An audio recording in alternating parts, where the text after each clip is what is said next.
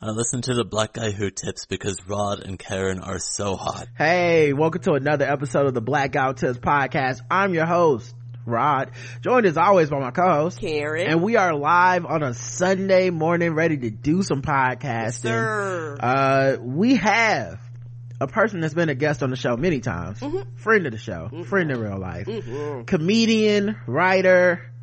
You may know him as co-host of the podcast Comedy Outliers. It's my man Mike Brown. What's going on, brother? Yo, living good, feeling blessed. Good. So blessed. We love Went it, out man. last night, recharged my blackness. I don't know how y'all do it. It's hard out here. Well, you do gotta you gotta recharge the blackness every once in a while. Yeah, it's like you the do. Green Lantern's ring where Yeah. the Green Lantern gotta like suck it, gotta get some of that energy and then you come back. Listen, I woke up. This was around my neck. I don't know how it happened. I woke up like this. I said, what? Okay. I said, how did this happen? How did this? To the east, my brother, to the east. Okay. Hey.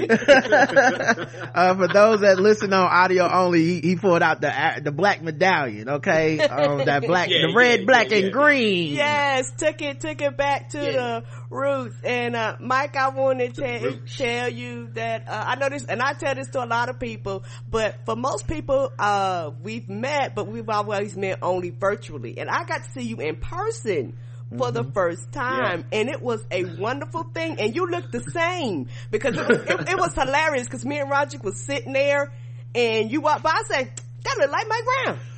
And it was, and I was like, I was thinking, I hope it is, because I don't want to feel stupid going, hey Mike, and they turn around and go, Oh, no, it's me. That's right. There's no hatfishing here. Okay? And for you know what I'm saying?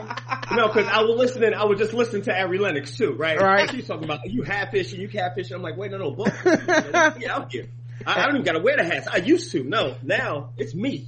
Yeah. I'm outside. You can all this. It's interesting too, cause like, I had taken Karen to see the Super Video Bros, and it was so much fun. I don't think I told Karen like where we were going and who was all gonna be there and stuff, so I just like posted up in the lobby or whatever. I knew they were coming, and we were just chilling, having a couple of drinks, and then so to Karen it was all a surprise. It was like, oh, Mike Brown, what? Dylan, what is happening? It was like, awesome. I've only seen y'all through the video screen.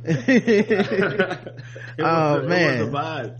And I really appreciate y'all coming out. I'm sorry to cut you, but like y'all coming out, it's different because like when we had COVID, we couldn't do the shows in person. And we were like rocking right before COVID happens. Like we were rocking. So when we stopped, it's like, all right, we want to do some shows in person and we need to like feel that energy. So like it's like seeing family in the audience. It's like, oh yeah, we do.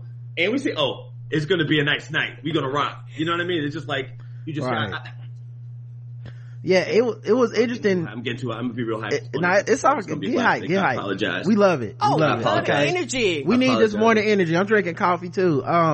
So the other thing I was gonna ask is, how is Super Video Bros going? Because I think when we went, it was your first time being at the QED. We had a great time. Like honestly, I know I was super hyped. So it's an audience involved type of situation. Yes. So like you kind of get to play along with them. They're asking for suggestions and stuff from the audience. So like to me, it was like such a great time. But how's that going too? It's going good.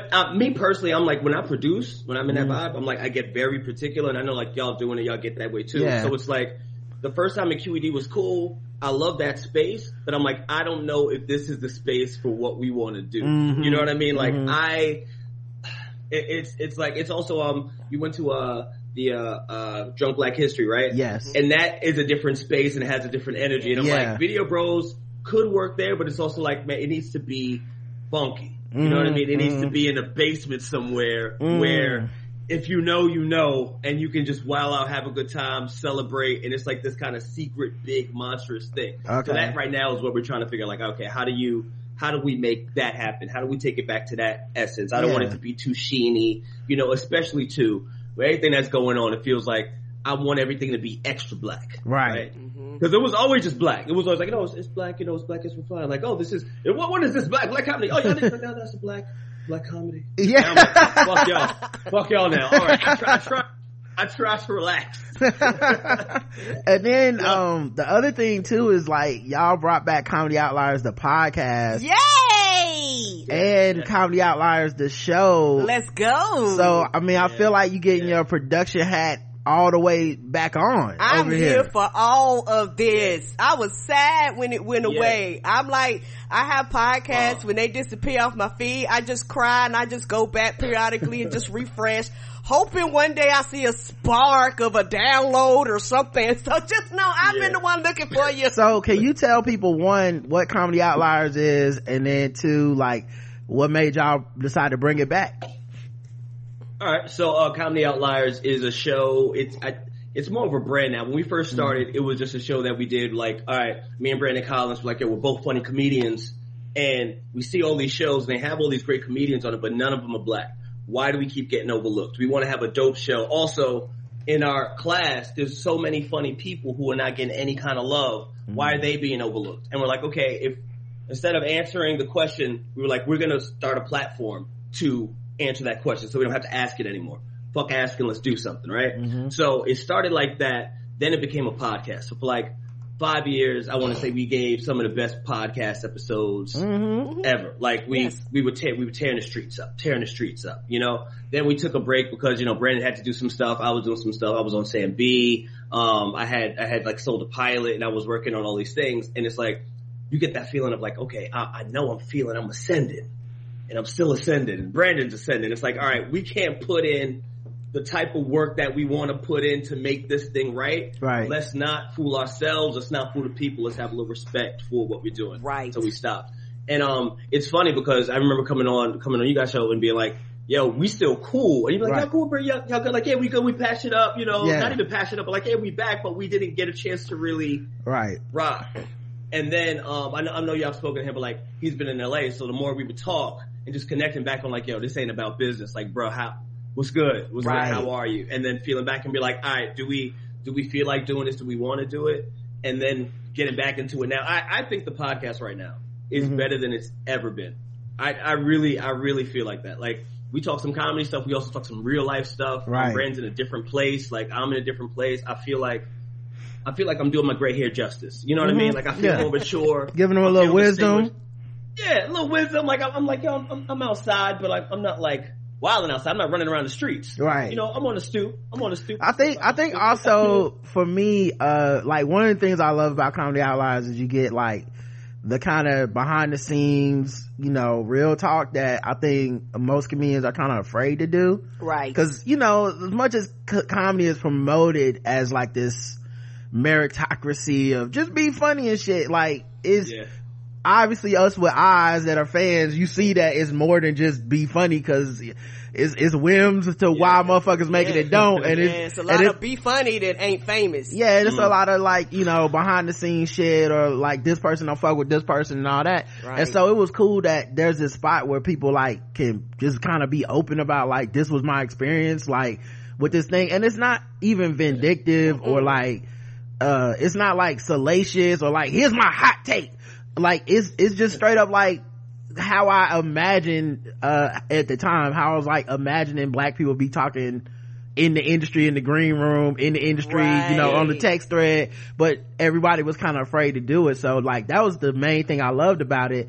And when the show stopped, I didn't assume like, I never assumed like these motherfuckers got beef or something. No, I was like, everybody got busy. Right, yeah. But I know enough to ask. You know what I'm saying? I know enough to ask though. Yeah. That's why I had to be like, if I book y'all on the show together, it's not gonna be like some shit where y'all be like, I can't believe Rod did that. That's fucked up. Yeah. So I had to ask.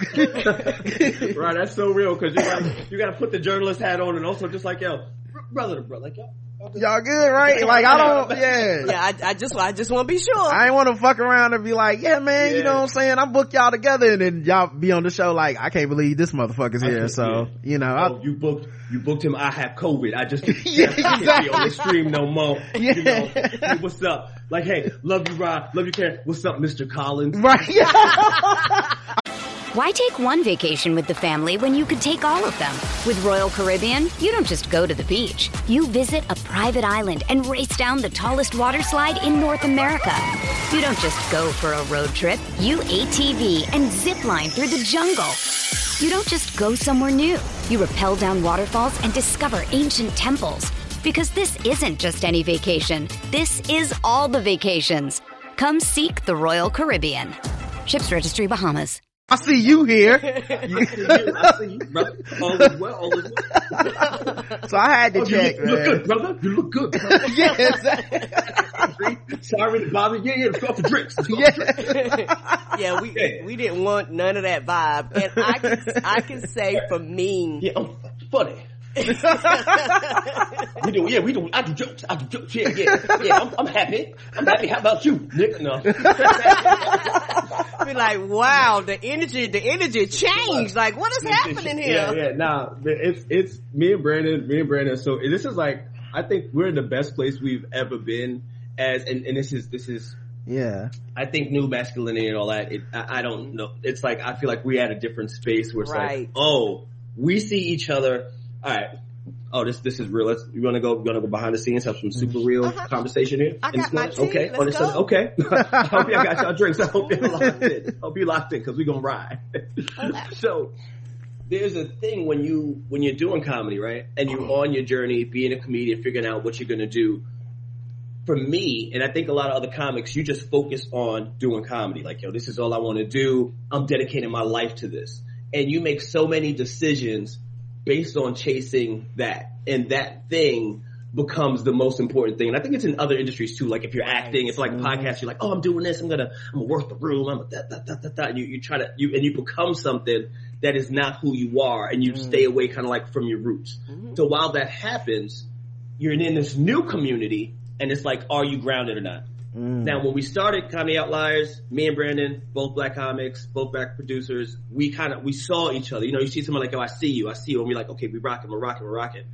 Now, it's like, I see you, but this is bigger than comedy for me. This is bigger than Comedy Outliers. Like, no, I love doing this with you. Like, yeah, we can do this. This is fun. It's always going to be a great show. Right. But this has some of that chase the quote unquote bag energy, but that's not the only thing it is. It's not like when the mics are off, right? I don't talk to Brandon anymore. Right, yeah. You know what I mean? You know what I mean? Like when we're not on stage, it's not like, yo, what's up? You good? What's going on? We talk like that's it. It's more of that. So it feels like now when we do the podcast, it's like, oh, let's just record this conversation, right? Versus let's do this podcast. And that feeling, it's so good and free. I think also like, bro, it helps that y'all were able to be successful apart too in those ways. Like y'all each had different milestones in y'all's careers between the time that y'all were doing it the first time and the comeback. Cause I feel like that individual validation matters, cause one thing about partnership is that people will stop seeing you as an individual sometimes, and it'll be like, oh, the partnership of this, the combination of this, or you know, and you know, as a husband and wife team, it even happens with us where like people will book both of us on something where you could tell they just kind of wanted the one of us. Yeah, you know what I mean? Like, y'all could have. We like, it would have been fine. Nobody was gonna be offended. Yeah, we didn't take this personal, you know, and it's been times, and like I say, I don't take it personally, because I know me and Roderick have two different vibes, two different feels. Like, we don't have the same brain. And so, it's been times where people just want Roderick, and it's okay if you just book him. Yeah, I think I'm not offended. I don't take it personally. Right. And I be doing shit too. I think also and you have your day, right? Time. Like, I'm gonna do this. Exactly.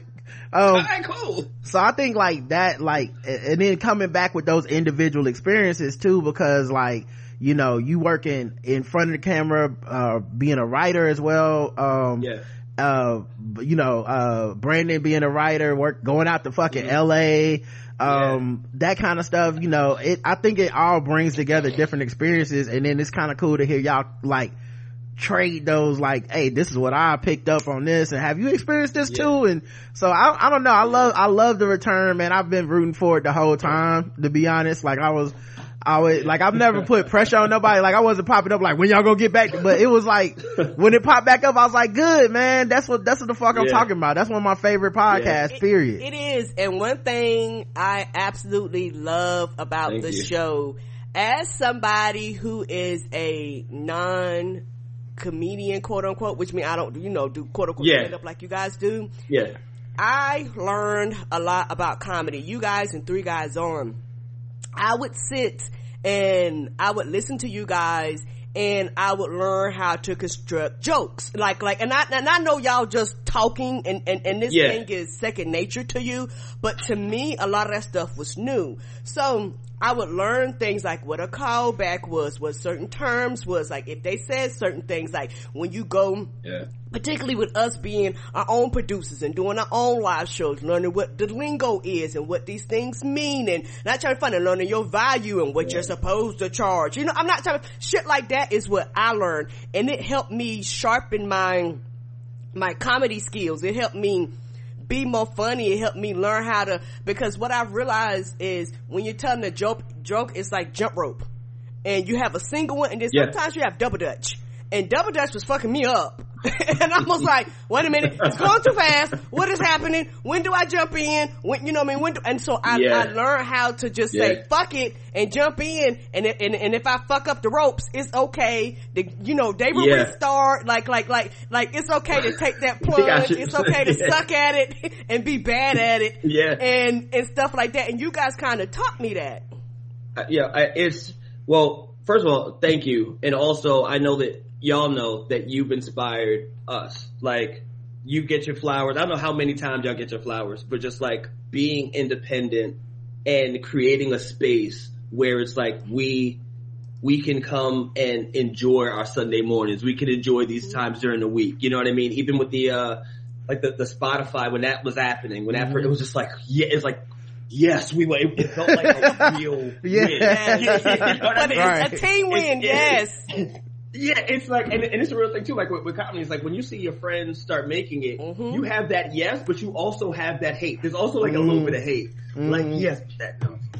There's a little bit of that. It's a little bit of how you get that. How you get that. Yeah, who books that? Yeah. I'm funny. Talk to Jimmy. Yes. Tell Jimmy to call. Hey, Jimmy. Yes. What are we doing? Yes. That's how you feel. Right. Yeah, it's funny too, cause like, I know on the writer side of it, writing for, Game Theory, and it being a late night black comedy show, there was a lot, like, I could feel the difference sometimes talking to people where they be on some like, kind of like, yeah, but how you, I mean, I know you funny, but like, you be writing this shit too? Like, what happened?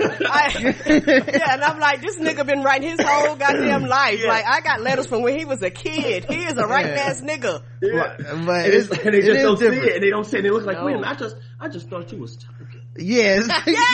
Words down. Wait, how did you? When you had time to do all that? Did you pay more money? Yeah, exactly.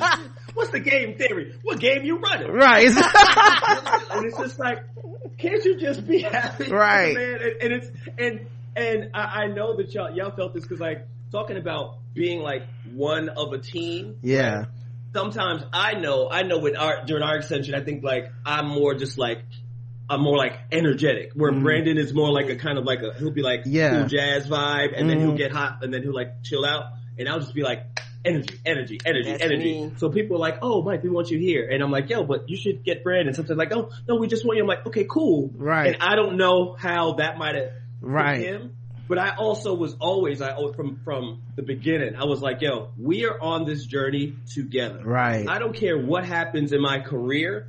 I'm not the type of person to be like, yo, I made it, I'm out, peace, y'all. Right. I'm not like that. If you the homie, you the homie. I'm like, yo, if I'm good, like if I can get up to this spot and I see like, okay, there's a door, I can open the door. All right, come on, yo, let's go. Yes, I'm always gonna that. be like that. Mm-hmm. Right. So seeing Brandon, and it's also like when I look what Brandon's done, he was a part of the Universal Studios motion picture writing program, right?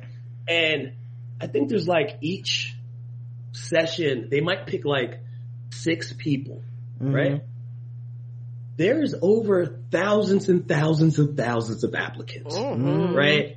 So it's not like, Brandon got this pro. It's like, no, Brandon got it. It's like, this is elite level. Right. A lifetime experience. Yes. It's a lifetime experience. It's elite. It's something that you can point to and touch. Like, I can say, I always knew I was funny. I always knew I was a comedian, all these things. And it felt like when I got my Sam B credit, I was like, okay, can we all not question it? We wasn't questioning it exactly. Before.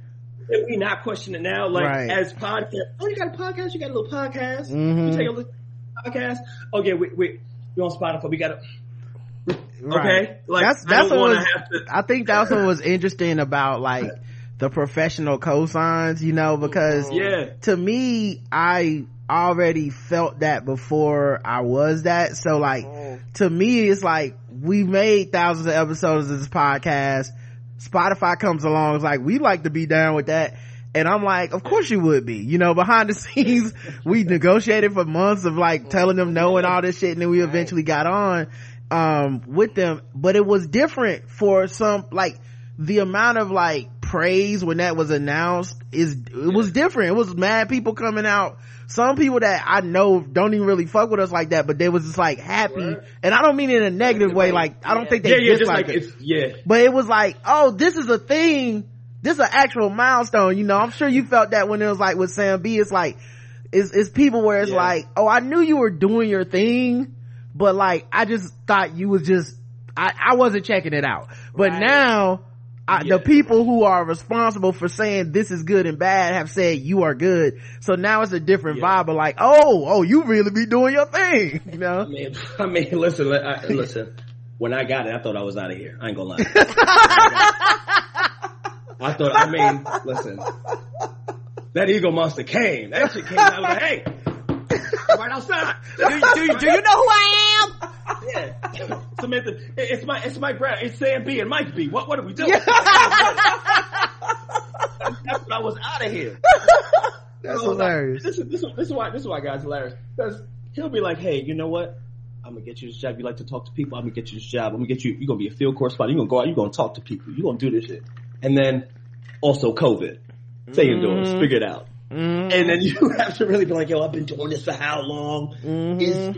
Is this the journey? Does this make sense? All the question, and now it's like, oh yeah, man, this is what I do. I can't change it. I've tried to fit into certain roles. I'm like, nah, it's just me. It's just me. I just gotta give them to me, be like yourself. the unapologetic. Right. And I am who I am, and that's kind of what it is. And I know for me, when you talking about like a duo that's separate, I know that for me, when Roderick went to New York, I kind of did my own kind of personal challenge to myself to actually get better. And as far as like my comedy and podcasting and being sharper and being more quicker. And so during that time, like we talk about the individuality, I spent a lot of time with Randolph and Andy on 3 Guys On, and they kind of trained me without knowing they were training me. Like Roderick has told me in the past to be more aggressive, to speak up, to not wait, and shit like that. And so being with them, they allow me to be myself. Even though I'm not a comedian, they still kind of welcome me in. And Randolph said, you can come on anytime. And I was like, oh, don't tell me I can come in anytime, because that's what I did. And so I got there and I got sharper, I got quicker, I got faster, I got better. I realized it's a muscle. And I realized that muscle started getting really stronger. And I realized my puns started getting better. Even though they're bad, they better puns. You know what I'm saying? Shit like that. And so I feel like I can play with the best of them now, and it's actually, like you said, it's that, sometimes that separation, like doing it kind of on your own, kind of, right. With rails, don't get me wrong, but doing it kind of on your own kind of helped me. So I do think that individuality does matter. So let me ask you this, Mike. Is the writer's strike affecting you as well up there, or like have you gone to any marches? Is it like a thing? How's it going for you? All right. Let me tell you this. Shout out to the writers. I haven't gone to any marches, but I do find it interesting how everyone understands protesting and holding the line now that we're talking about some writer stuff. When Black Lives Matter was going on, I did not see this type of organization. I don't know why, and it feels a little awkward. Like it's like, hey, why don't you change your mic? Why don't you change to the orange avatar? We stand with it. I'm just like, can I just have my black face? Black Lives Matter, not like as an organization, just the idea of just being black. Right. Like, every day when I walk outside, I'm technically marching at this point. So, have I been outside marching with them? No. Do I respect what they're doing? I get it. Go on strike. That is the function of all that. I know industry wise, it's like there's not going to be. And I'm also I'm a part of SAG, so I know it's like acting wise, we're kind of like, all right, we about to join the writers, right? Mm-hmm. But regardless, it's like, okay, you can have these directors, right? The directors can still work. I think they okayed their stuff, right? The writers are like, we're not writing. So what you're probably going to do is get like a lot more unscripted content, which is cool, but I'm like, nobody's going to watch that. If you don't have the writers, then you can't have actors because you need writers to write the things for the actors to shoot for it to be a scripted thing. Yep. You're also seeing, Sam B was kind of a part of, I think, the restructuring of Warner Brothers at the time when we got Wrapped. So it was like the Big Show, Batgirl got dropped at the same week. So it was like Sam B, something else, and like the Batgirl movie. And the Batgirl movie was like, oh, the Batgirl movie. I'm like, no, Warner's just clearing house. Yeah. Right? Clearing house of a lot of things. And then you're seeing the same thing with HBO. Or I don't want to say because checks happen, but they taking things off the stream just like, hey, we don't want to pay them residual. Right. And you see that, and for me, the way it's affected me is I start looking at it like, okay, so if this is what I do, if this is part of my gift with the world, how do I share it? And am I letting the industry dictate if I can share my gifts or not? Right. Because, if you're doing stand up, right? When you go to do stand up, you're like, oh, I'm funny. I want to go on stage, and you have to fall on your face, you do all those things. And then you finally get to a point where they're like, oh no, he's funny. He does what he does, or she does what like this person's dope. When you're trying to get like in the industry in order to like write and whatever, some people can get in where it's just like, oh, I know this person, they rock. There's other people who have to they're like writing and submitting, and they do all these things, and they kind of have to bow down to the industry in order to get in and then feel accepted. Yep. And it's like, I understand the mentality of it. Like I understand like, you gotta pay your way. Let me know what's real. Right. But it doesn't feel good to me. So like now I'm just like, all right, if I'm not bowing down, like do I not shoot something myself? Like one of the greatest joys also was like when I shot my web series. Yeah. I was like, I love that. SAG. Mm-hmm. It was just something I was like, oh, I just want to make this thing. Mm-hmm. And it created it that helped me get into it. But I was like, I wasn't doing this for that. Right. It's great. I'm happy that it happened. But I was like, no, this is funny. People are gonna like this. I like this. I want to share this with y'all. Yep. And that's what I'm getting back to. Like, I just want to just do dope. I just want to do dopeness. Like, and just be associated with that. Like, oh, this is quality. This is great. This is excellence right here. Like, I don't know about for you, but I know also it kind of helps that it's above me. You know what I mean? Like, I did my part. Like, I voted. Like, yeah, we striking. Y'all figure that shit out. I don't like. I'm a nigga that just gotta live. I gotta make the ends meet between this. So like, let me know when y'all figure that out. But time for y'all to go protest. Like it was really. I'm really thankful to have the podcast and to have monetized it and maintained it. Especially like, after I got the game theory thing, you could feel this vibe of like, oh, so you gone, right? And I'm like, nah, I'm gonna keep this because I don't trust nothing. I'm gonna be honest with y'all.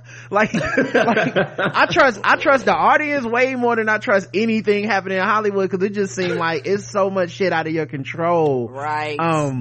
With game theory, you get like these, like, there's like, you do your work, you try to make it as good as possible, but there's always these people you don't even know. You don't even talk to them. You never see them. They don't know your name. Somewhere they're making a decision that will affect your life. And so you can't get too caught up in like your value based on that shit because it could just literally be a whim. Like somebody, like it'd be some shit like this dude is now the new COO of HBO. I don't know this man. He don't know me.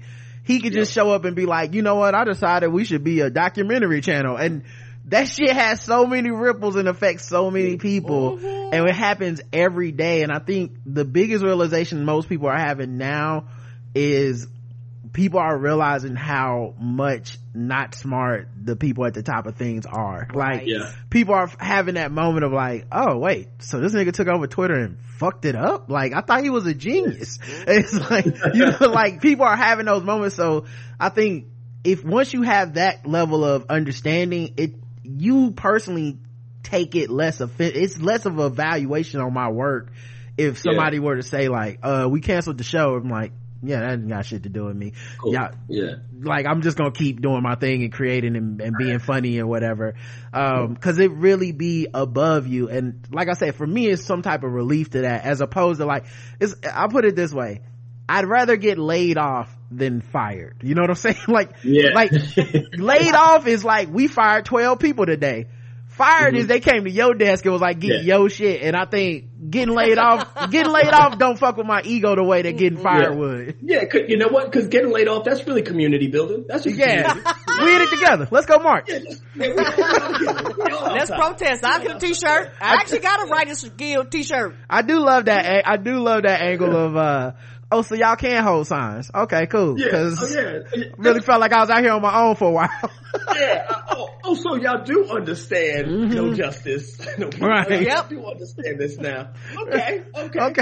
Cool. Before we were just interrupting your brunch, but okay, cool. You down with it now. We understand inequality now. We understand people's paychecks ain't the same. Oh, word?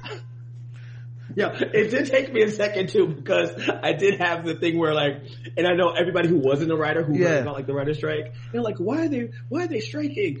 And on one side, you have these like super writers who make so much money, and they're like, we just want our fair share. And we're like, man, y'all making hand over fist money. Why don't y'all just shut up? Why don't you write AI a thank you letter or something? Why are you starting? Just shut up, get your money, and keep going. And then on the other side of the field, it's like you see all these writers, and everybody does it on Instagram. Yeah. You know, they post it like, yo, it's me.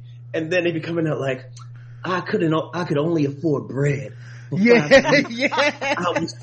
like, damn, man, you live like this? Write a book, man. Don't get on TV. You're not making a living. Like, it don't help that the majority of the writers' jobs are in New York and LA, because the cost of living is so extraordinarily high. Both of those places. But like that, I do get it as just a normal regular nigga.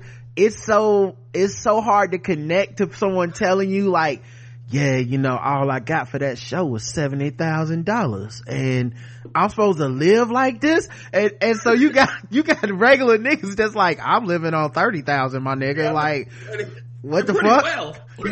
Yeah, like get a roommate, you know, like you gotta explain the whole thing to them. And it's fucked up because the game is rigged that way for you to not be able to explain it. But like, once the people, and of course, because it's writers, there's no better group equipped to explain this shit, because they write fucking 75-page threads. Like, nigga, words is what I do. And they'll break it down like, well, after I pay my agent, and after I pay my lawyer, and after they take the taxes, and then and then the cost of living, and it's like, oh, that's how you got down to a cup of coffee a day. I see you, brother, you know, but damn. Early on in doing comedy, when I used to host a show called The Big Pony Show. It was me, Rojo Perez, Molly Austin, and Shaq Stanley, and Tanisha Long, who was on Girl Code back in the day, right? And she was on Girl Code and she was doing it. And I was like, yo, Tanisha, you killing shit right now. And she was like, yo, let me tell you what the real is. Yes. I was like, Ray Sani did that to me my first year writing. She just hung out with me and Karen at the apartment. And she was just like breaking down how the money is distributed and how many people touch it before you see it. I also had coworkers where, because I work for myself and I have my own business and I was just getting paid through my business, I wasn't LLC. I wasn't actually getting a check with your name on it. So they tax the hell out of personal checks. It was like low key, it was like lucky and smart that I was just like, it was like they made it a little difficult, but it was like one extra paperwork, but they made it seem like it was the most crazy. Like, well, why would you do that? I'm like, man, what? I know that these white people here are not paying themselves through. I know they not. No, they not. Come on now. I know I ain't got an agent, but come on now. Gas like, come on, you're from Carolina. You don't need right, to do exactly. anything. Right. Protect yourself. Give me one of them W sheets. I know it's a W, one of them numbers. Just 9, 2, 45. You know, you know it. Yeah, let me fill it out. So I paid myself through that, and you know, not luckily not having an agent, not having a lawyer, and all that stuff, like it just came straight to me. But I would have coworkers, man, that first season, I remember being there like week 6, week 8 or something, and somebody was like, hey man, so you got paid yet? I said, bro, I wouldn't be here if I wasn't getting paid. I got paid. I got paid before we showed up. Like I wouldn't have came to New York. Yeah, I wouldn't have made this trip up here, my nigga. Like, brother, you think I got it like that? I don't got it like that. I'm gonna be honest with you. If I didn't have a check, I'd just be at home in Charlotte like, I guess they didn't do the show. Yeah. And Roger had me joking. Roger was like, I went up there and I realized I'm the broke nigga. He was like, everybody got these Macs. I got a regular ass PC. Well, I remember the day I showed up the second season too, because the second season we were in person almost the whole time, and I want to say it was like day one I went into the other people writers room and shit that had already been there for like a week or two. Yeah. And I was like, what's up y'all, how everybody doing, y'all good? You know, now I'm a little bit of a veteran since it's my second year on the show. I'm like, y'all everybody good, cool. Let me ask y'all this. Close the door. Y'all got paid yet? They're like, well, not yet. You know, they said they're gonna do the, I said, okay, I'm gonna check. I'm gonna get on top of that for everybody. I got y'all. Like, cause I think it's weird cause it's not the same as like working at like Lowe's where you know, I can't be here without a check. Like this artsy shit, they be trying to act like it's not a job. Like, it's like, nigga, it's a whole HR and payroll department. Bitch, where's my money? Where's my motherfucking money? It doesn't, because like if you working at the Lowe's, you don't even doing it in the back room, right? You'll be at the cashier. Hey, y'all get paid yet? Exactly. Like it's just like, just fuck this job. Yeah, like it's not like they be trying to make it seem like it's crashed to want to know where your money coming in. I'm like, that's not. I'm gonna be honest, that's the prerequisite. I'm not doing shit if I don't get paid. They laughed at Roger because Roger got him on the interview. He was like, oh yeah, so how much am I getting paid? They was like, you the only one to ask me. I was like, the money matter, because if the money wasn't right, I wouldn't make the trip. They still bring that up to this day. But yeah, the first virtual interview I had, I was like, they said, you got any questions? I said, yeah, how much do it pay?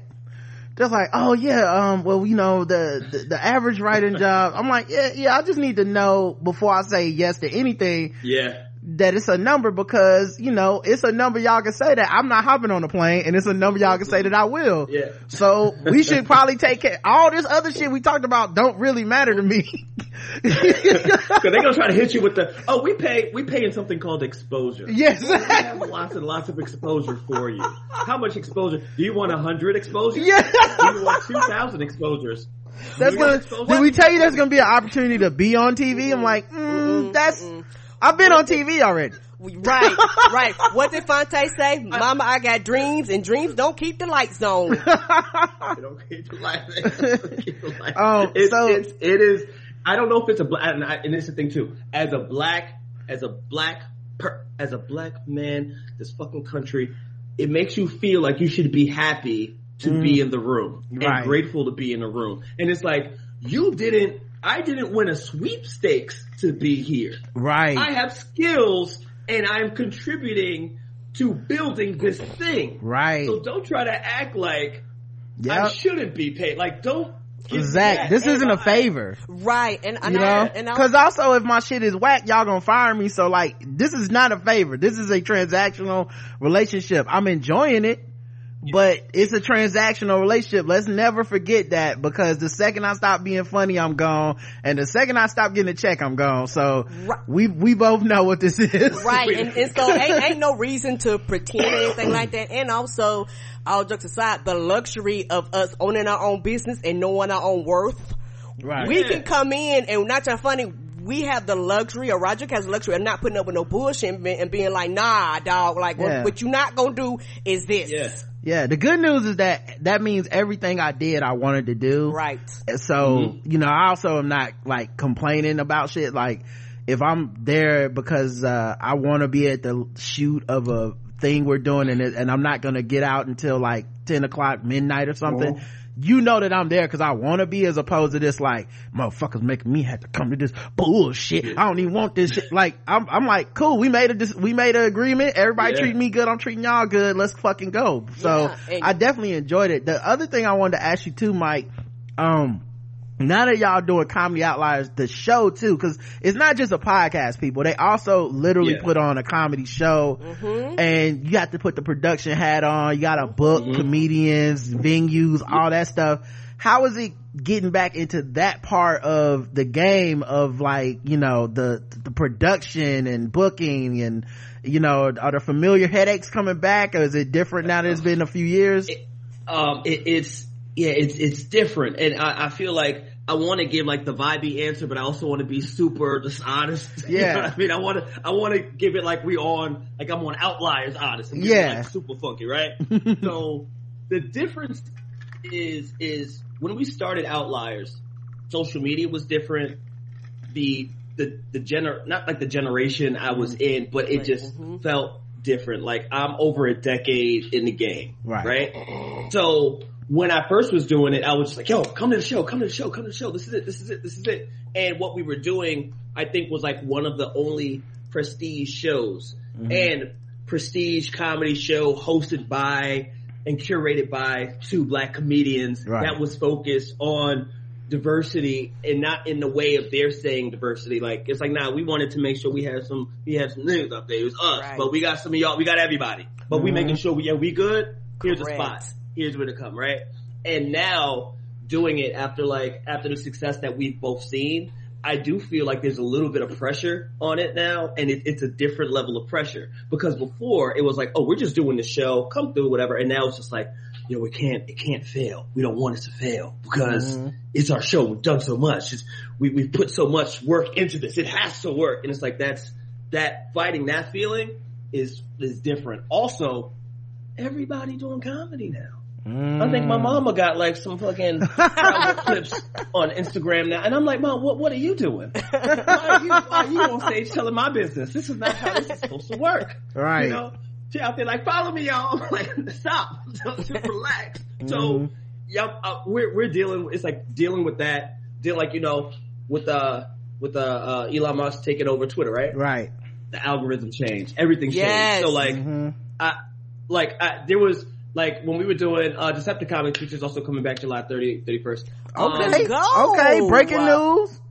I was just real quick. See, that was on my body. No shit. That's what we do. We break news over here. We break news. Yeah. July is real big for comedy. You know what I mean? We hitting y'all over the head. Comedy Outliers, July 7th, 31st. We got Decepticomics. But when we started like Decepticomics and Comedy Outliers too, same thing. We would go on Twitter and share it, and that's where the community was. Yes. And it wasn't a thing of like, hey, we're trying to game the system to do all these things. It's like, yo, we got it. We just want the people who need to know to know. We're not trying to go over the head. And now it's like, okay, you have 10,000 followers? Great.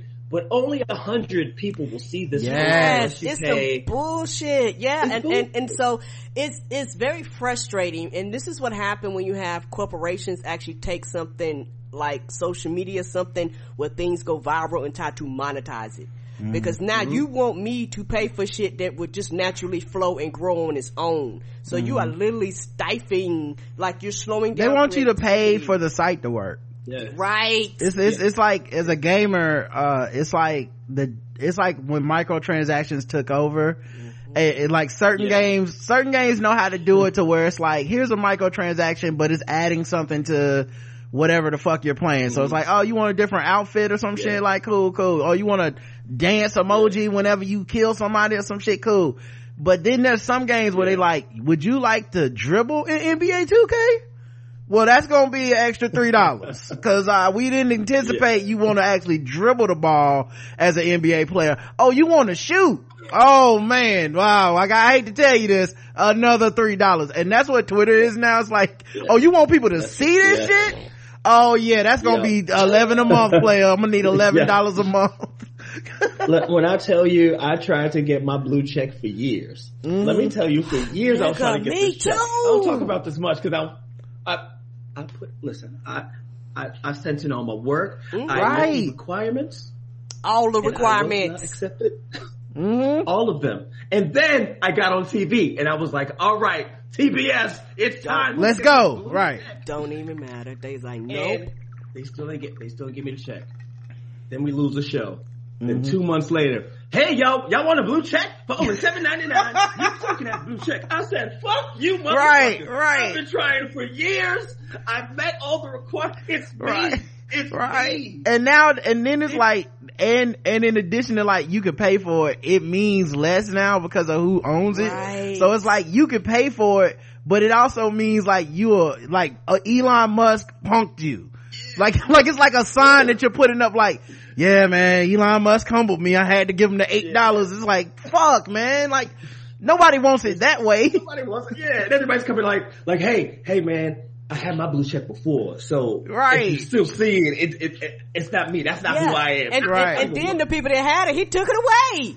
Yeah. That was stupid. But with my blue check, it was always the funniest to me is cause I got it for a joke that went viral. That they felt like I didn't ask for it or nothing. They just was like, sent me an email like, so we're gonna give you a blue check because you said Bernie's so black, and it went viral. It was the #1 trend on Twitter. I'm like, all right, cool. And then for the next however many years I had it, it only served to piss people off. Like it never, I never got the good, like, man, well, you verify, so I know you cool. It was a bunch of like, look at this old blue check, black brunch, bitch ass boot nigga. I'm like, right. What? All I said, for no reason. All I said was I think LeBron is the greatest. I mean, if I had a check or didn't have a check, wouldn't that be the same? Nah, nigga, you classist, rich black mother landlord ass billionaire. I'm like, I'm sorry. You got that blue check now. You better than me now. That's who you think you are? Who you think you are? My favorite people that be like, you made Bernie black. Yeah. Right. It was you. People look at Killer Mike and they be like, why does he keep, but you started this Bernie so yeah, I didn't know it'd be this powerful. I'm gonna be honest with you. No, I mean, it's powerful. I got interviewed in magazines and shit. I was like, on the radio. Every interview I'm like, so I have a podcast and I make a lot of jokes, right? So this one was a joke, and they like, would you like to do outreach to the black community as an activist? No, I just, what happened was I made a joke. Yeah, and then Roger be like, these are the people you need to talk to. And every interview was like, civil rights activist, social justice warrior. You'd be like, where's the comedy in any of this? Exes. Just cousin. Yeah, exactly. Like, so it was interesting though. Black liberation.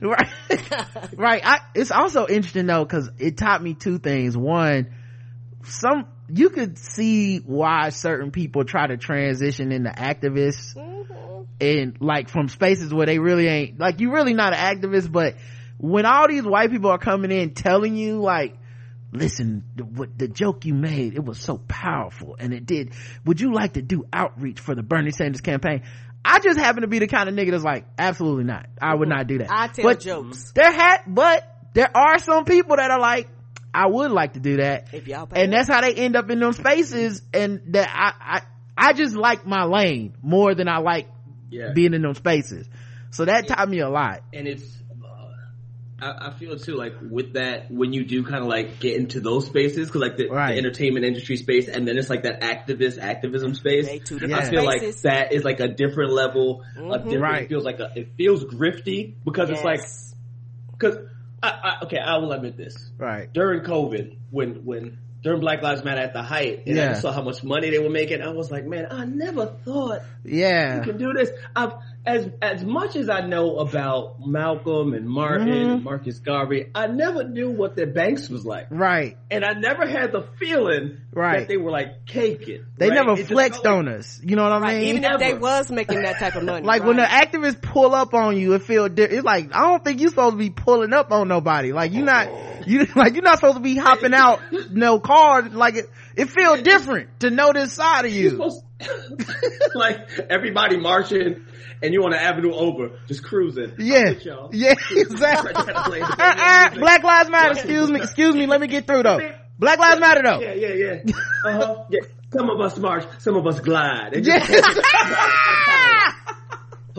I hold my fist up as I turn the wheel. Yes. Bro, I see Black Power. What Black horsepower, you know what I'm saying? I'm driving something nice. I can't remember which activist it was, but one of them really did have like a car commercial at one point. Yes, the people got highly upset. And they was so mad at her for that shit, but I was laughing because I was like, man, this is what it seemed like it is on the outside. Get that money. Different. I ain't even mad at you. Oh man. The things I love more than anything is being black and my Buick. Oh my Yes! You can't spell BLM without Buick. Yeah, it's definitely. Yeah, no, there was like, if your uncle owned a Cadillac just like me, come on down to the barge. You be like, sir. When I'm pulling up to where the latest black person got killed by the police, I gotta do it in style. Yes, in style. It's me and Jay Ellis from Insecure. We telling you, get this. Black Lives Matter in luxury. But yeah. I love seeing Jay Ellis and all these commercials now. Me too. Because I'm like, for us, it's like, okay, go ahead, right? But I'm like, for white people, are they just like, who is this guy? Like, I just wonder. Yeah, I guarantee you. Are you just like, who is this guy? Just keeps popping up. Yes. Who is he? And I'm like, yo, that's Steve Lawrence. We all like, hey, yes. That's Lawrence. It's things. And just white people like, who is this handsome? What is going on right now? I just and I'm confused. Every time I see him, I want to be like, where is Issa? Where? Like, I ask that every single time. It's like a running joke with me. Yeah. I always see him and be like, you going to see Issa and the baby? Yeah, I am kind of waiting on Issa Rae to show up in one of these ads. Yes, in the background. And get in the car with him and be like, oh, that's how it ended, you know?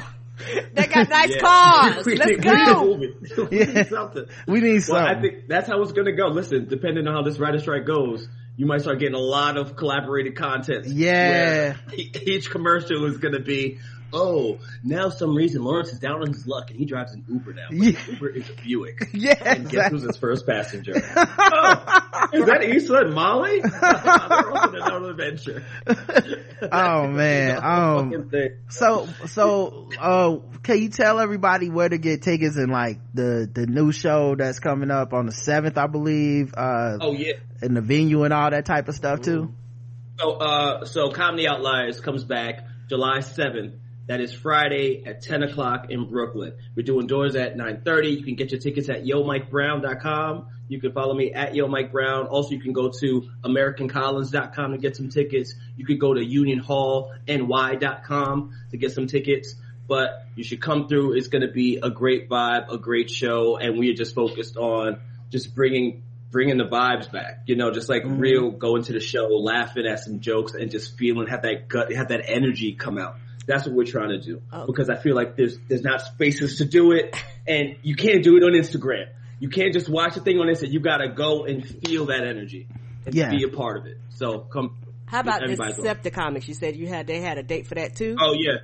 Yeah, we have a date for Decepticomics. That's going to be July 31st. That's going to be in Brooklyn at Old Man Hustle. It's going to be me, Gordon Baker Bone, Dylan Stevenson, John Minus, and Jerome Russell. The whole gang is back. It's going to be dope as hell. And I know y'all been waiting for it. We've been waiting for it for the right time. It felt right. So we're coming back for y'all. And y'all can get tickets at YoMikeBrown.com.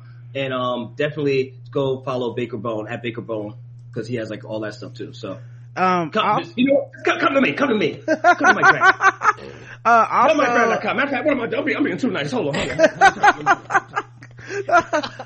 The other thing too is, I have to say this as a fan of the show. Don't forget to put Comedy Outliers on Spotify too, because I know y'all have it on Apple Podcasts. Yeah. But if y'all get a chance, put it on Spotify too, because I know there's a lot of listeners over there that will add it too, and you'll get even more listens. So just heads up to everybody, because I know some of y'all are like, I got to change apps. You know, I know some people like to live in the Spotify world. I hear y'all. Yeah. I'm not complaining. But yeah, so throw it on there for my Spotify peeps too. Okay.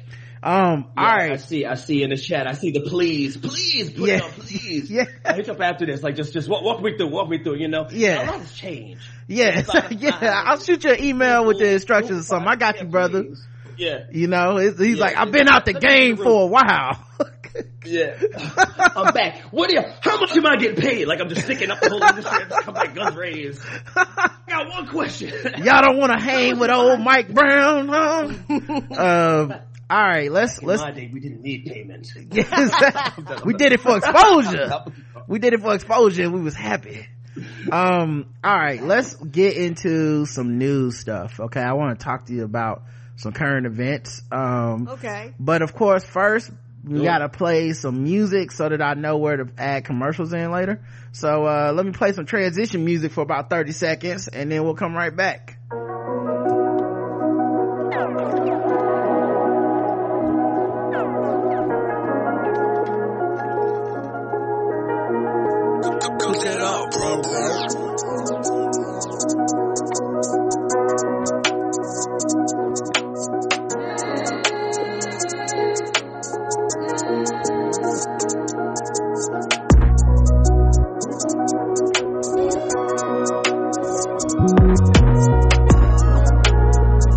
All right. Why take one vacation with the family when you could take all of them? With Royal Caribbean, you don't just go to the beach. You visit a private island and race down the tallest water slide in North America. You don't just go for a road trip. You ATV and zip line through the jungle. You don't just go somewhere new. You rappel down waterfalls and discover ancient temples. Because this isn't just any vacation. This is all the vacations. Come seek the Royal Caribbean. Ships Registry, Bahamas. Look, Bumble knows you're exhausted by dating. All the, must not take yourself too seriously, and 6'1" since that matters. And what do I even say other than, hey? Well, that's why they're introducing an all-new Bumble. With exciting features to make compatibility easier, starting the chat better, and dating safer. They've changed, so you don't have to. Download the new Bumble now. News. Let's talk about it. Travis Scott will not face criminal charges following Astroworld tragedy. And I just gotta say, I told you so. Right. I told you niggas when it happened. I gave you prophecy. I was just asking some questions. The wave online was this nigga was going down for capital murder. And I was like, that don't really seem feasible, like it makes sense. Right. He does not run the fucking venues. Like, seem like it would not really be his fault. Cause there's people that's supposed to do security and shit. Yes, it is. That's their job. It's like, also precedent. Like, he's an artist on stage while this is happening. You're doing it cause you're looking at Travis Scott, you see in the vibe, and you're like, oh, this person's is a menace. If there's a Taylor Swift show and something like that would happen, it would never be, well, you know, Taylor going to jail. Right. You wouldn't even think it. You wouldn't even think it. Yeah.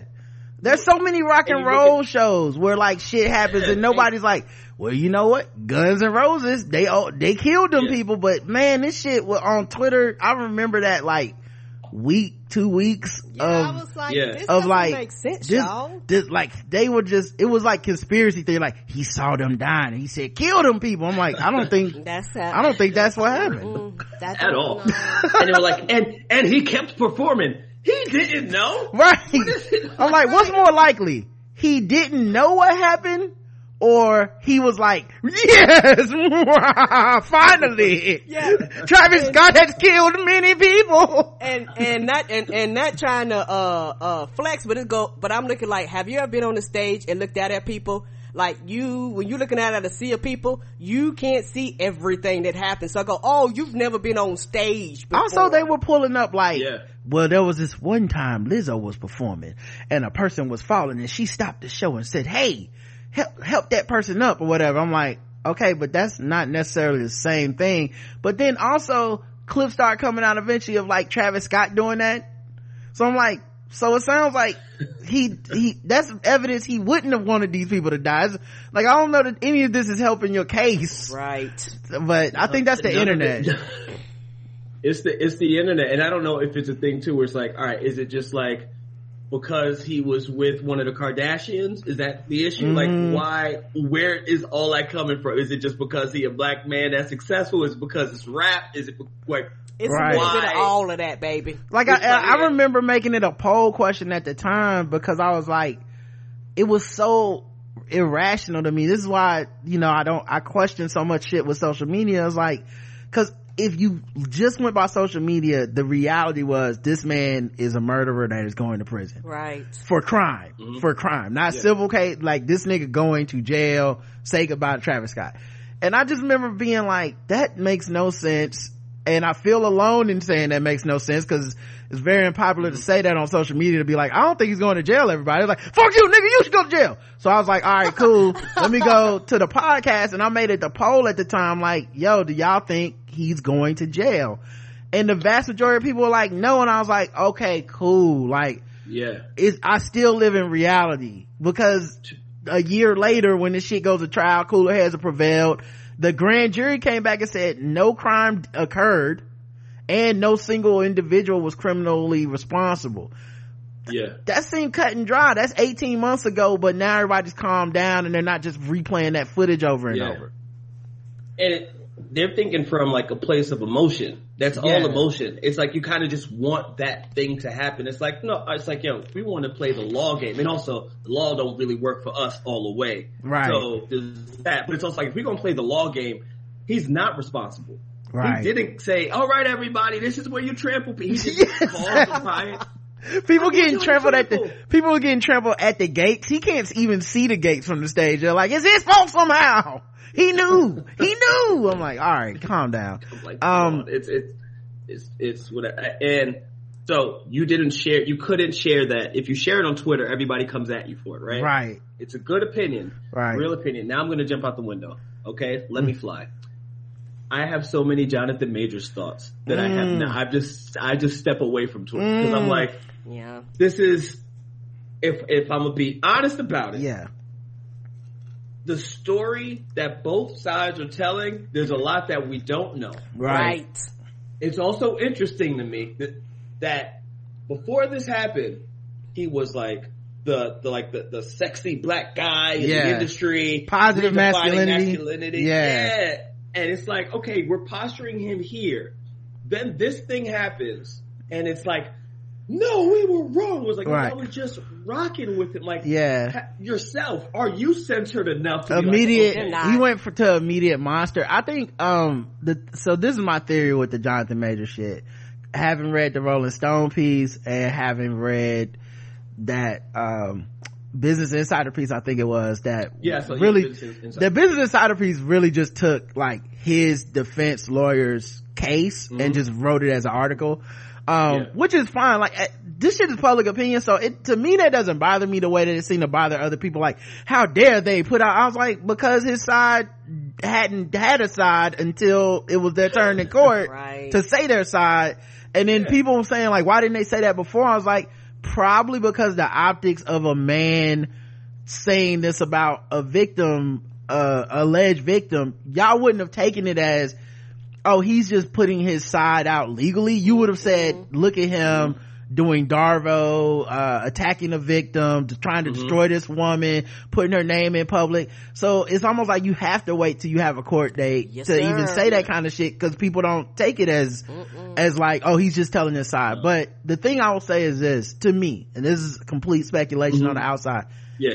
It seemed kind of like both things could be true, of terrible in the industry, people now don't like working with him, or he's been abusive to people emotionally in relationships or whatever. Like, all of that could be true, and everything that happened, if they have the evidence they say they have, we'll see in court. Yeah. But if they have the evidence they say they have, it could also be true that this woman was not hit and she did break in his house and fucking try to kill herself and all this stuff. All of that could be true as well. It's up to you to decide how you feel about that shit. But to me, I haven't seen it doesn't feel like it's conflicting information to me, that they're like, he has an industry rep and a personal rep of being like this, and on that night he still could have not been like that to that woman. Both could be true. Yeah, like, hey, he can be an asshole, and that's not against the law. Right. Like, and so you can't paint that character picture of this man and be like, just because people have said this. And also, when it first dropped and everybody was on Twitter like, oh, I went to school with him. I'm like, who are these niggas? Like, I don't know them. Yeah, I always feel weird about that too, cause like, it doesn't feel like you're the hero of the story to be like, we all knew he was an abusive asshole, killer, motherfucker. And I'm like, wait, y'all all knew, y'all didn't say shit? Cause it feel weird that y'all wouldn't have said shit. Cause I'm gonna be honest, if this nigga was a piece of shit and he was having a meteoric rise, I'd probably be on Twitter like, damn, that's wild, cause Buddy used to like beat me up behind the lockers. Like, you know, like this ain't high school, man. You grown. You can say what you want to say. What the fuck he gonna do? He ain't gonna do nothing. Yeah. And you see he out here wearing dresses. He chilling. Yeah, exactly. Yeah. Don't you talk, say what you gotta say. It feels weird. I'm not saying that it's not true. I'm just saying it feels like it don't feel heroic the way they were trying to make it seem like, listen, I'm gonna give you the real. Now that we can finally say it, you know, the brother wouldn't speak to me in class. I'm like, what? Why didn't you? That was not okay. You could have said that a week ago. It has nothing to do with the story. Yeah. You're talking about maybe hitting a woman, all this stuff, and you're like, well, yeah, you know what? And me, he never said hi. Every time I see him, he's like, oh yeah. That is the other thing. Like, people start adding shit in that really ain't the same. It's like if a motherfucker gets accused of beating a woman, but then your shit is like, he wouldn't share his fries. I'm like, now see, that's not the same, and you know it's not the same. You know what I mean? But I don't know. I think it adds to your credibility if you were saying the shit before. Like you were like, I don't fuck with that dude, and I never will. I feel like that adds even if you're not being specific, it adds a layer of credibility where I'm like, well, they did say in 2018 they don't like that nigga. They've been like this for years. This thing where it's like, now that nobody likes him, let me tell you, I really don't like him. I never liked him. Like, sure you didn't, buddy. Sure you didn't. Yeah. But like, and this is the other thing too, like how the biggest problem that Jonathan Majors has right now is his defense lawyer. Mm-hmm. She's like, the way that this is being slow dripped, he's losing it. Like, did y'all see when they sent out the text that she supposedly sent? Yeah. Like, we have the smoking gun. And it is a text that she sent to him the night saying that he didn't do anything. And then you read the text, it sounds like she got a gun pointed to her head. Right. I'm sorry. Bruh. This of my own cognizance. And you're like, no one literally writes that in the text. It's like, why would you share that? Like that's it's like as a Star Wars fan, hear me out, as a Star Wars fan, George Lucas, I used to always feel like, why did you write that in the movie when there's so much more interesting stuff happening in your universe, but you want us to go to like a Senate meeting? It's like, so you wrote a Senate meeting scene, but you didn't write the scene where the scene where like General Grievous fought Mace Windu. You let that be in a cartoon, but the part where the Senate meeting happened, the world need to see this.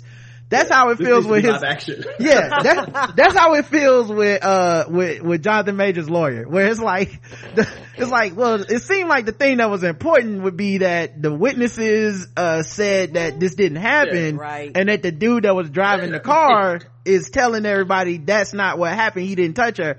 That seemed more important than she sent this text message that sound like a hostage letter. Like, well, that makes it look worse. I feel like she's the one who was like, all right, I know it can fix, like the situation just keeps getting worse. And one time she's like, all right, I know what we can do. Call Megan Good. You just date her, all this will go away. And then you see them two together and you're like, where did this come from? Right. What is happening? Why are you with Megan Good now? Like you, right. I'm rooting for Jonathan Majors. I'm really rooting for him. I do feel, it's like, I don't know all the facts. I think both things can be true. I'm not saying he's a great person. I think that from the story, it sounds like it kind of reminds me of the Aziz Ansari situation. Yeah. It was like, he did this to me. And I was like, it sounds like y'all had a date and he tried to holler and you was like, nah, and you bounced. Like, right. Yeah, I think Aziz was an interesting one because I thought that was probably the best place to have a conversation. There's a lot of gray area like during the Me Too movement. But I think, there's a part of people that gets charged up in taking folks down too. So, it was like, should we have a conversation? Should we try to take this nigga down just to see our power? If we can do it. Cause I think it became like a challenge at some point of like, hey, this person isn't perfect, take them down, Jonathan Majors thing, so this is the part where I feel like so agnostic about celebrity in general.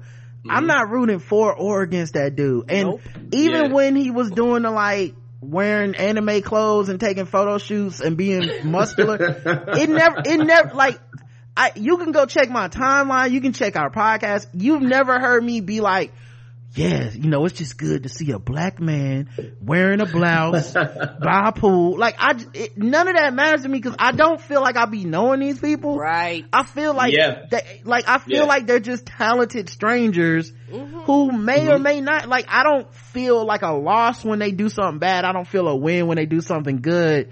So I feel like that I never got caught up. So I haven't lost anything in that way, but I think when you listen to a lot of people and the way they talk about it, it feels like they don't want to lose something on either side for the record. Like, I don't want to lose that this guy represented to me as a black dude. Like, I have a friend who is like very much into like Jonathan Majors innocent like type of camp, and I'm just like, what is it about him that made you feel like you gotta like defend him? Because I don't feel the attachment in that way to pretty much any celebrity. I think I would have to know a celebrity personally in my real life before I felt an attachment to like their reputation, because but also I'm a very much I don't feel like because I liked you in a movie I gotta become like a fan of like like I'm like Tom Cruise is the greatest at movies and a terrible father. Why did I give a fuck? Yeah, both of those things can exist at the same time. And also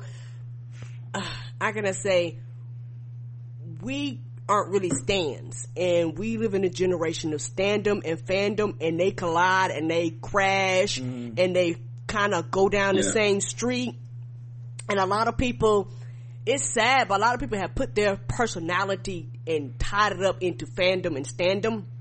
Yeah. And so when a celebrity does something who you don't know and you're not associated with, all of a sudden it feels like a personal attack on you, because in your mind you've tied these things together. Some of the scorn that he's experiencing is specifically because people feel betrayed because they were using him as a cudgel to bash other men, and especially to bash other black men, because it was like a lot of like, why can't y'all be like him? And so the second that he fucks up, everybody's like, so you throwing him in the bushes because you told us that, like, you told us to be like him. And it's like there and the way and the quickness to which you throw the dude in the bushes make people feel like, well, which part was fake? Was the love fake? Is the hate fake right now? And I think that's where a lot of the conflict is coming up for people online. But like I said, I don't participate in any of the shit, so it's been more like a interesting case study to me to be like, oh no, okay. Like I remember talking to Keith Malley, and he was talking, he knows I'm a Marvel person, he knows, you know, I love black people, all this shit. And so I've shared the articles about for and against Jonathan Majors, but I've never left a comment. I've never even, you just like share it. I just share it, I read what y'all say, and then I go back to my life because I'm like, once again, not invested. And he was like, oh yeah, I saw you shared that article where his defense lawyer did this. So I'm, you know, and he was like implying like, so you kind of want him to be innocent. And I was like, if you've noticed, I also shared the other articles, and I haven't ever said shit about it because I really don't know this nigga, and I don't even care to pretend like I know this dude, because it feels fake to me to think I know him, and especially with him being an actor, it feels fake to me because if you're good at acting, Nick, that's the job. Like, that's the job. He's really good. As Angela Bassett said, that's the job. I saw an article where somebody was like, I've been rooting for him since he was in Last Black Man in San Francisco. I'm like, yeah, but that, you never knew him. That's a role that he played. Right. You know what I mean? It's like saying, I've been rooting for that brother that make my sandwich at McDonald's ever since the day he made the first Big Mac. I'm like, right, but you don't know him when he clock out. You just know him from McDonald's. I think it's okay to not have that parasocial attachment. Right. And to a certain extent even healthy, because then I don't root for outcomes as much as I'm just like, I hope the truth gets out there, which that's all I want. It almost never does, but we'll see in a court of law what he's able to prove or disprove. And public opinion, I don't know how you disprove that, because that's a whisper campaign, and you can make arguments for and against that whisper campaign. Like, there's gonna be, especially coming from elite Ivy League white institutions, there's gonna be people that just didn't like this nigga. There's gonna be some people that maybe he is that asshole. There's gonna be people that conflate like shit like him being a dick on the set with he must have choked this woman.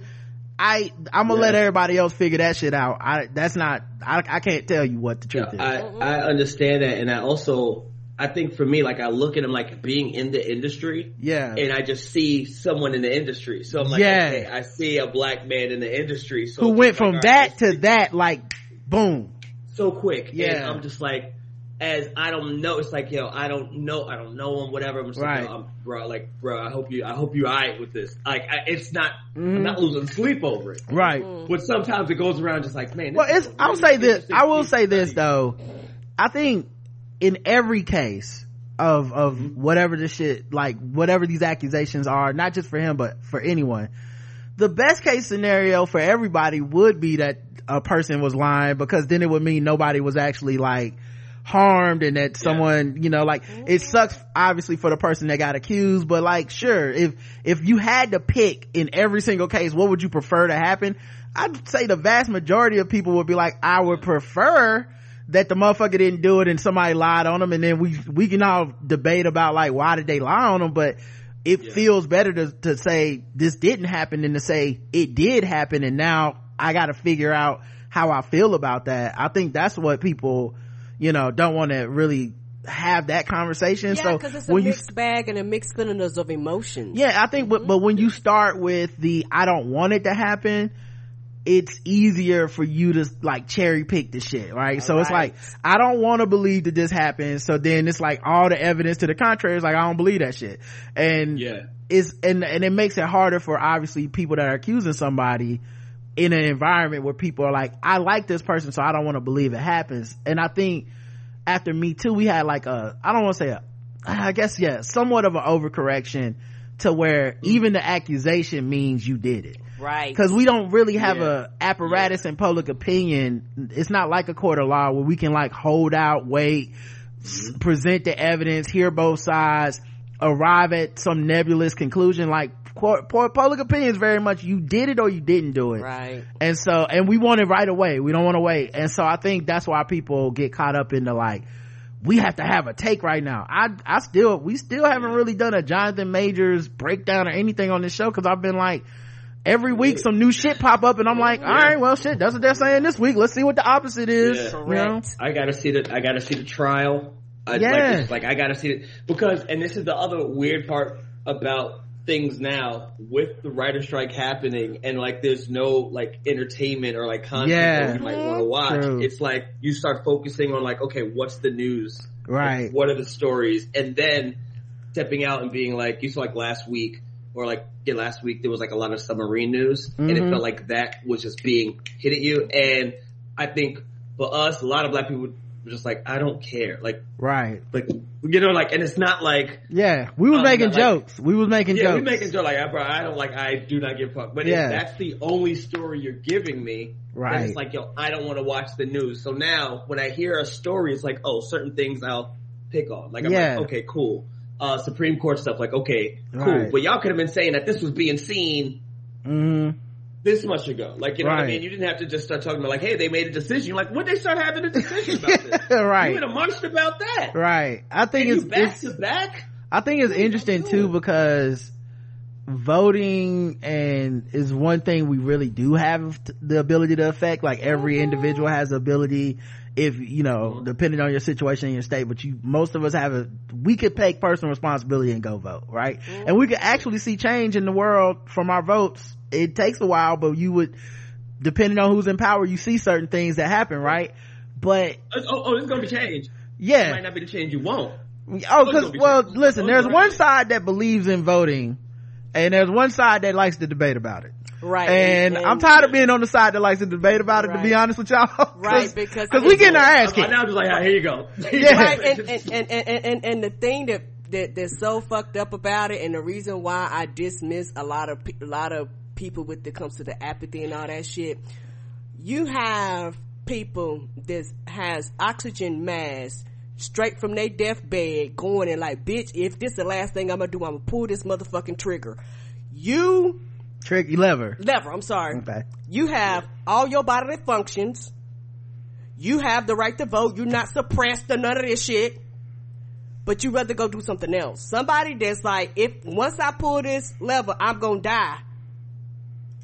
But yet you have people, and that's the thing. It's like, you fail to realize this. They will die and say, I'm gonna leave it to the next generation. We will die and then debate about the next generation. Those things are fucking not the same. Right. Yeah. I think, so the thing for me is with the voting shit is like, in 2016 we could see this could possibly be one of the results of not voting, of people feeling apathetic and all that stuff, right? I mean, you know, there's a motherfucking Hillary tweet clip for everything that'd be like, you know, these niggas gonna get up to do all the judges and they gonna take away our rights, and everybody's like, shut up, bitch. And now we're like, wow, why didn't we listen? So why did no one tell us? No one told us. If we only knew. Right. If we only knew. They was like, bitch, we just got married. Gay rights got here. We made it. Fuck y'all. And everybody went back to their lives. So my theory is that we treat celebrities like politicians, and we treat politicians like celebrities at this point, because that's how people feel so like ineffective. And that's why we expect like a Jonathan Majors to have like a great personal life, great opinions, and it's not just him, it's every celebrity. We expect them to conduct themselves as if they are always focus grouping all of us and trying to be liked by the most people possible at all times, saying the right thing every time. They should have like a speech writer. Every time a celebrity fucks up and they make an apology, what do people say? Well, why did they hire a PR person to write this apology? Because we treat them like with the responsibility that we should be treating a politician with. And then the politicians, it's like politicians should become like stand culture, where it's like, AOC, that's my team, you know, as opposed to being like, well, what policy did this person pass? What's their stance on this issue? So I think we've somehow kind of lost that. And I think that's why we apply such energy in the opposite directions towards the things. Like, the thing you shouldn't be apathetic about is voting or holding the politician accountable. You shouldn't be apathetic about that. You should be apathetic about whether the fuck you like Aquafina or not. Like, you should be like, that don't really matter to me. It doesn't matter. It doesn't matter. And y'all, not trying funny, it makes me think I'm crazy. When people bring stuff up, I was like, this nigga don't vote. This nigga not on the Senate. Not he not your fucking dog catcher. He not your goddamn mayor. Why are you holding this person accountable for some shit that, regardless of how they vote, will not impact your life? I feel crazy because when you bring that up, people make you sound like you a lunatic when you say these niggas aren't politicians. They don't. I just think it's just a really, I don't know how it happened. Well, I feel I know how it happens, and this is why I think sometimes I'm like, yo, I might be losing it, because like I see it. And I think we all see like these different games where you're like, all right, you see, I did drink a little bit of the Obama juice when he was. I drank a lot of it. I still drink it. It was great. It's the best juice. It was delicious. It's the best juice. I got some in the refrigerator right now. I see the nigga now, I'll be like, God damn, I missed that juice. Man, and now you start looking at it where it's just like, all right, the people in power are not doing anything to make the country run in a way that feels efficient. That's the best way I can put it. They're not doing it in a way that it feels efficient. Like, we should be able to have the country on airplane mode where things are just rocking. And there might be a few things where like, I don't like this, let's change that. But there shouldn't be like general sweeping things where it's like, some people in the country hate this. Or do not like it. And no one's doing anything about it. We'll tweet about it or not, whatever.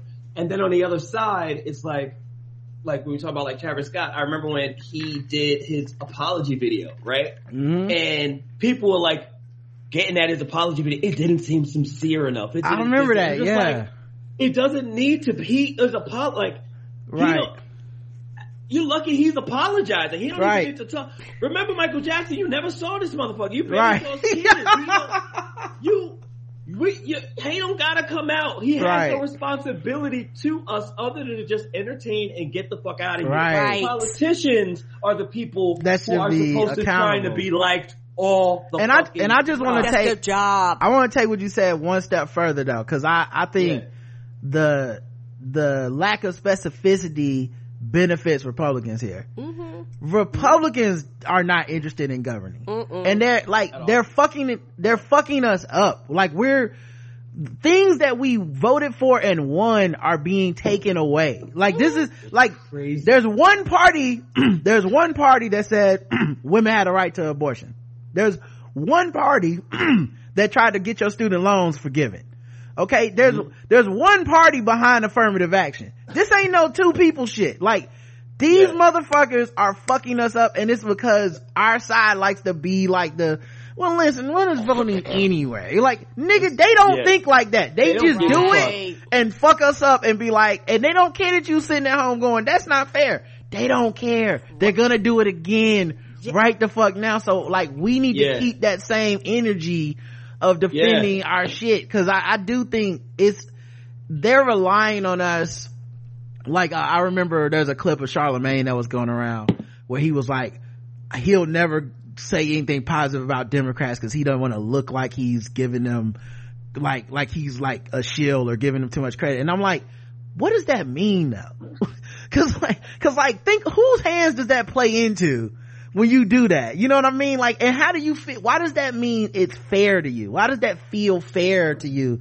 Is if a nigga do good, I will not acknowledge it because that's what fairness is. That's not fair, you know? No, it's not. And I think the thing that really frustrates me when I kind of look at the landscape and look at how it goes, I look at this very, very simply. And because I look at it this way, I will always be mad, I will always be angry, and I will always hold other people accountable because they think I'm a lunatic. I tell people the goal is slavery. Okay? And when I say that, it's simple to me. All this shit they doing is to get back to slavery. Now, will they reach that goal? Don't know. But that's the foundation of the goal. Let me tell you why. When people don't have money, they can't feed their kids. When they can't feed their kids, they get desperate, which means they take any goddamn job you give them. It's all, like all this shit is connected. People don't understand. It's all fucking connected. And when I say slavery, I'm not just talking about black people. General public, slavery. Keep you enslaved in debt. Keep you enslaved in your job. Keep you enslaved, because you know what? If you're trying to just get basic needs, guess what you don't have time to do? March and protest. Guess what you don't have time to do? Be out in the streets. You don't have the time to do it because you're just trying to fucking survive. That's all you're trying to do. And the thing is, it's sweeping across the board. And this is why I got mad from the very beginning when the LGBT rights and all this shit was coming up. I was like, okay, I'm glad y'all got y'all right to be married, but bitch, it don't stop there. You need to keep going. Everybody was like, yay, we married. They want to rah, throw glitter in the air, and they fucking went home. They went home. And that's the shit that pisses me off, because in this LGBT, in that group, there are different letters in that group. And just because one letter, quote unquote, got there right, it doesn't mean the whole group got there right. You know, if we all ain't free, nobody's free. And that's what people don't understand. And that's why I say people died for me to have the right to vote. And you go sit here, people, put like this, you can go, they got letters. You got people that got tapes. People actually said, nigga, I'm going out here. I will die today. I came packing so I can go downstairs, and me and Mr. Barbara, I'm gonna shoot his ass to take my black ass in at a vote. And how dare you gonna look me in my motherfucking eye and tell me voting don't matter and voting don't count? How dare you look me in my motherfucking eye and tell me that? It is so insane, because the part of voting is one of like the fundamental blocks of what we saw as freedom. The entire fight was coming from slavery and fighting for freedom. Right. So you have an experience of, I'm enslaved and I don't have my freedoms. Now I'm free, and now I want these things that you have to do to run the country. You got to vote. We need that. You need a college education. And there's these barriers. Well, I need that for freedom's sake. Right. And that's what it's about. So like because even like I've always joking was like, yo, they're just gonna bring back slavery. And I was just always joking about it. Always joke, but it's just like, oh, but they can't do that. But the reality is, it's like, no, they are trying to take away freedoms. Yes. And then when you realize that you don't have your freedom, then you gotta start moving. Yeah, I think it's, one party is so dedicated to hyper capitalism, and that hyper capitalism always needs that underclass. And when you're looking at a country that was founded, and the head start that they had was, we have people who have no rights that have to work for free. It's a hell of a drug, and it's like every step we're trying to get back there, whether it's like the stuff with immigration and not paying people that are immigrants, that's trying to get back there, whether it's keeping people from being college educated so they have to take certain jobs, that's whether it's keeping people from learning the history of the country so that they won't push back too far on stuff. It's all that we need an underclass constantly.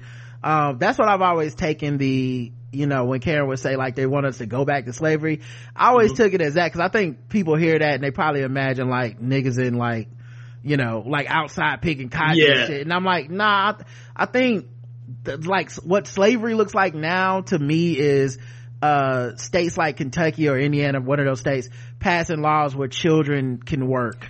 Right. Like that's a thing that we supposedly stopped in the Industrial Revolution, and we're going back to that, because to me that's a step closer to like, you might as well be a fucking slave. If you are going to a warehouse and you're bringing your 13-year-old with you, let me tell you something, that 13-year-old probably not doing too well in school, that 13-year-old probably don't have a bright future, that 13-year-old probably not going to have access to generational wealth or even the ability to build it.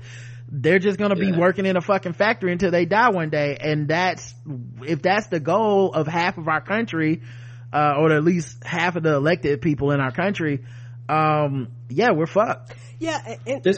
Go ahead. Okay, real quick. Okay. So y'all watch Marvel Secret Invasion? Yeah, I've been watching it. All right. So when I watched the show, I think it's low key the blackest show on television. Yes, because I feel like as black people, we're like, yo, we are here for a home, and you promised us that we get our freedom. And then there's some of us who are like, yo, we ready to turn up. Not everybody. There's a community who's living, chilling, and then there's some of us who are willing to turn up, who want to turn up and see what's going on. It's like, how do you get this information? How do you get this information out to get people involved to do something? Right. And it's like, what is that? Because for me at this point, I know, and one thing like articulated before, it's so much anger, and it's like justified anger. It's not anger in the sense of like, why are you angry? Don't be an angry black man. And it's like, nah, this anger is justified. Right. It's not coming out of nowhere. It's not coming out of nowhere, and everything else that's happening around you is exacerbating this anger. Right. And this anger that I have is not unique to me in my way. It's like, if you have your answer, if you know your history, if you know the history of our people in this country, you have a feeling of like, yo, this is messed up, and this shouldn't be like this. And I think to bring it kind of full circle, I think that's why we end up with so much of the anger towards the celebrities and stuff, because we just have it in other areas where we actually are empowered, but we're not using that power.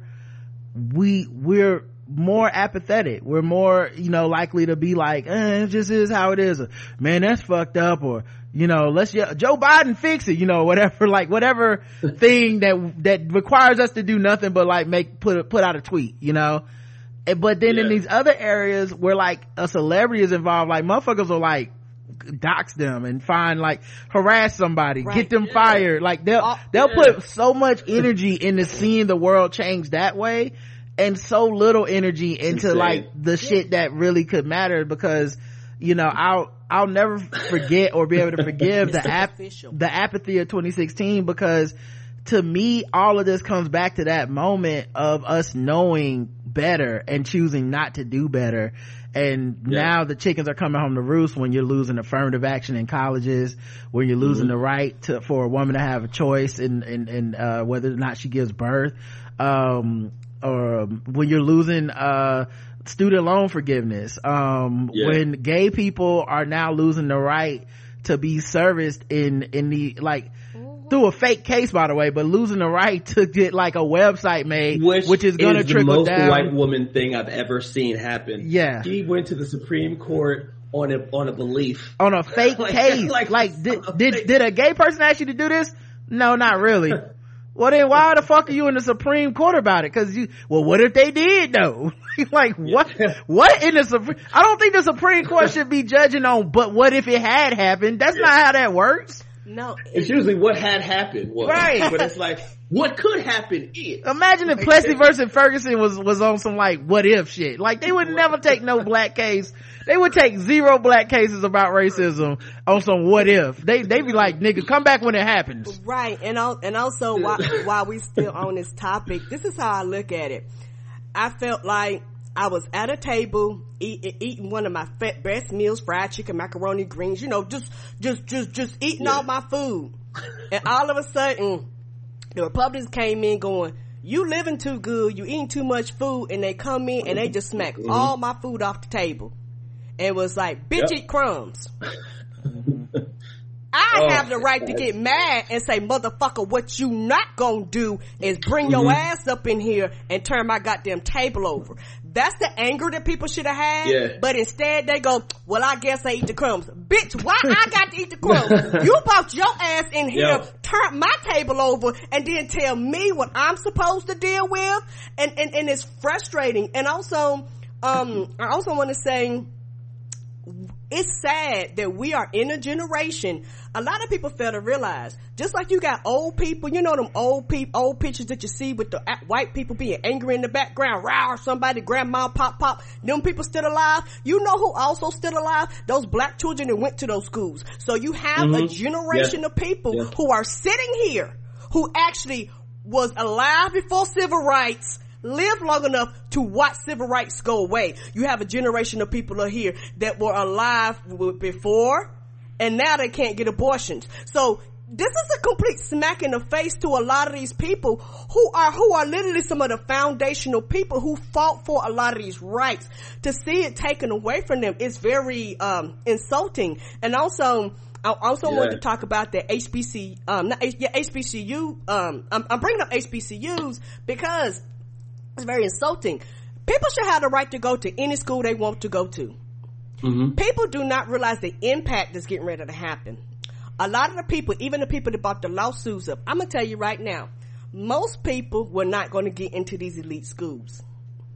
All they were saying is, we got to pick a handful. That's all they were saying. And you're not guaranteed that once we pick you, you're gonna make it. It's just to get to the front door. Okay, that's all they're saying. Yeah. You still have to work once you get there.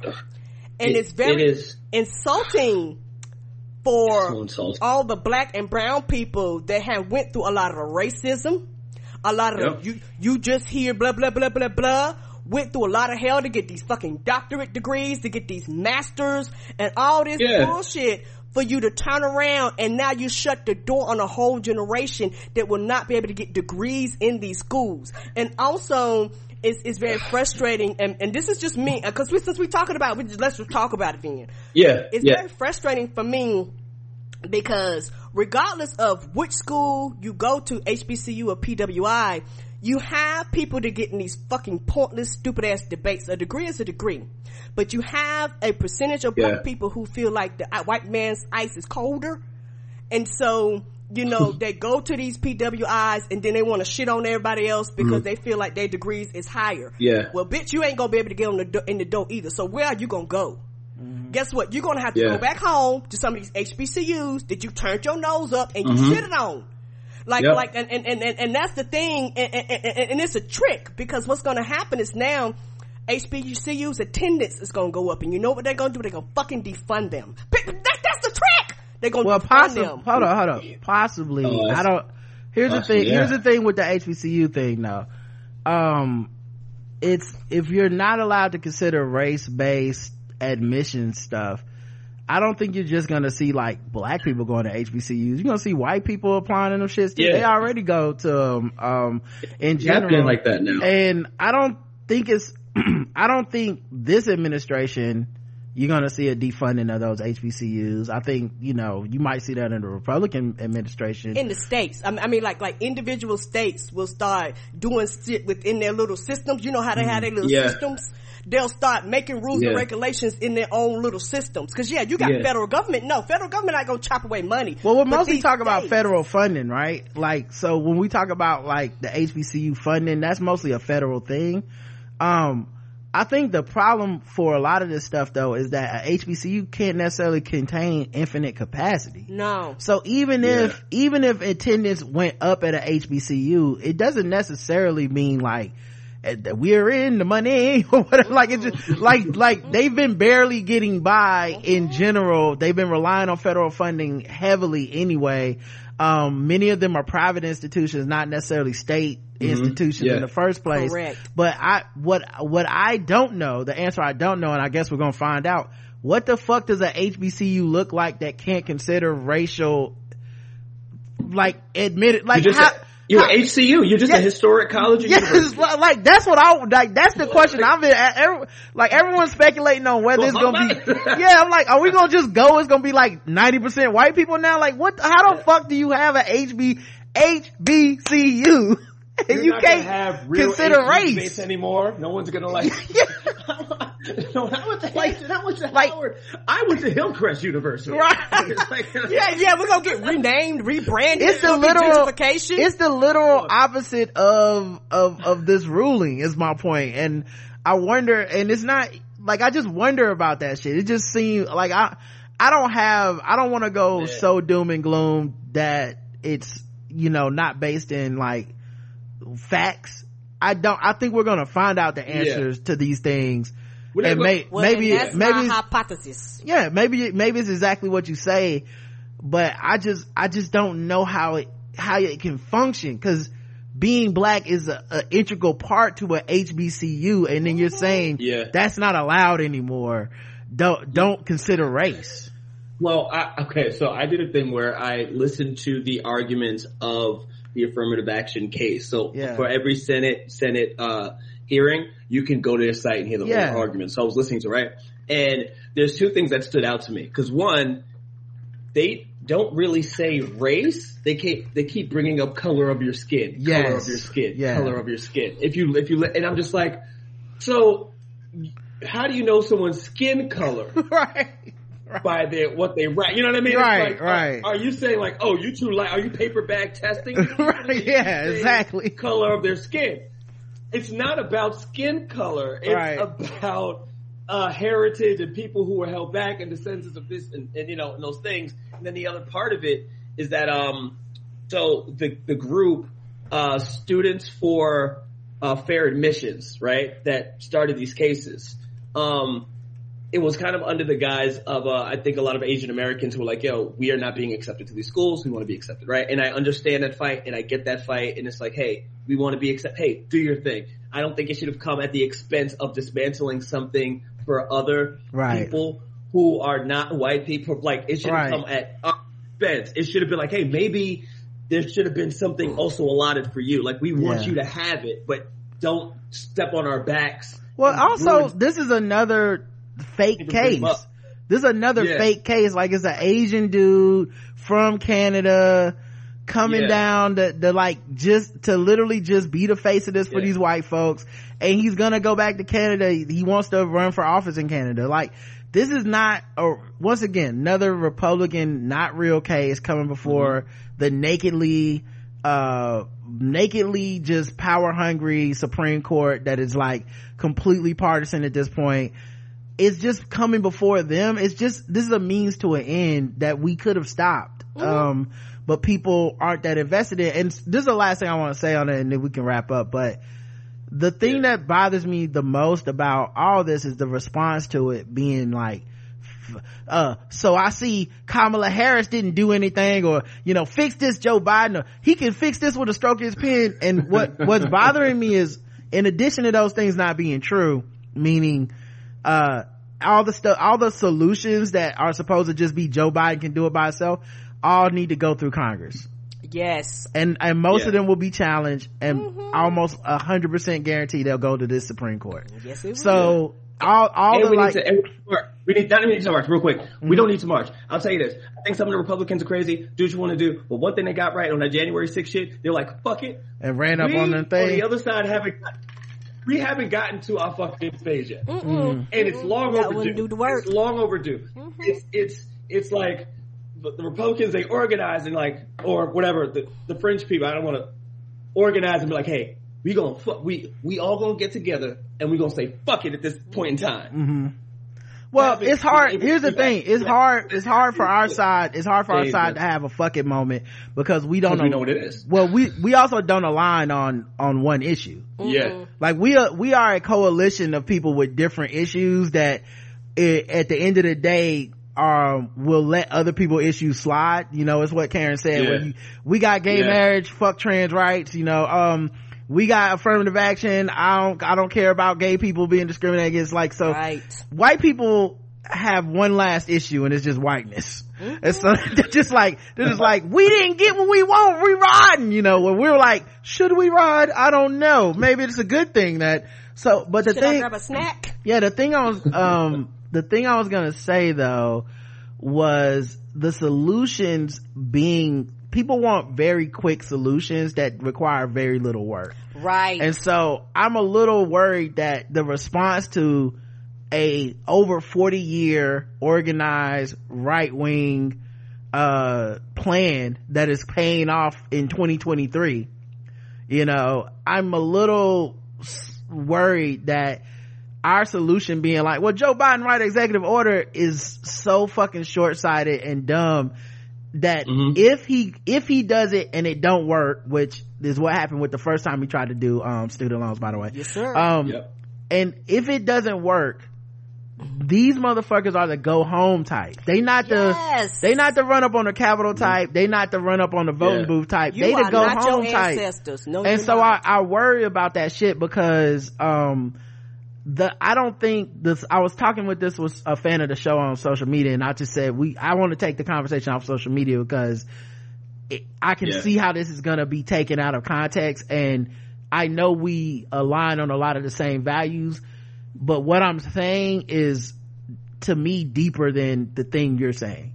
Like the thing you're saying is like, we should just try these things that we haven't tried before, just on the off chance that maybe we can change the game, you know. So like have Joe Biden write an executive order or institute a 1965 law or some shit. And I'm like, that's cool. I'm not saying not to do it. What I'm saying is when this shit don't work, because my belief is it won't work. Right. Oh, it's not gonna work. Yeah. So it's not gonna work. Right. So when the shit don't work, when are we gonna go back to basics, which is you just have to outvote these people. Right. Because I think that's the only real answer. I don't think all this other shit where like we're gonna expand the court. Do you actually know what that process is, or are you just saying it? Because it's hard to get a Supreme Court justice confirmed as is.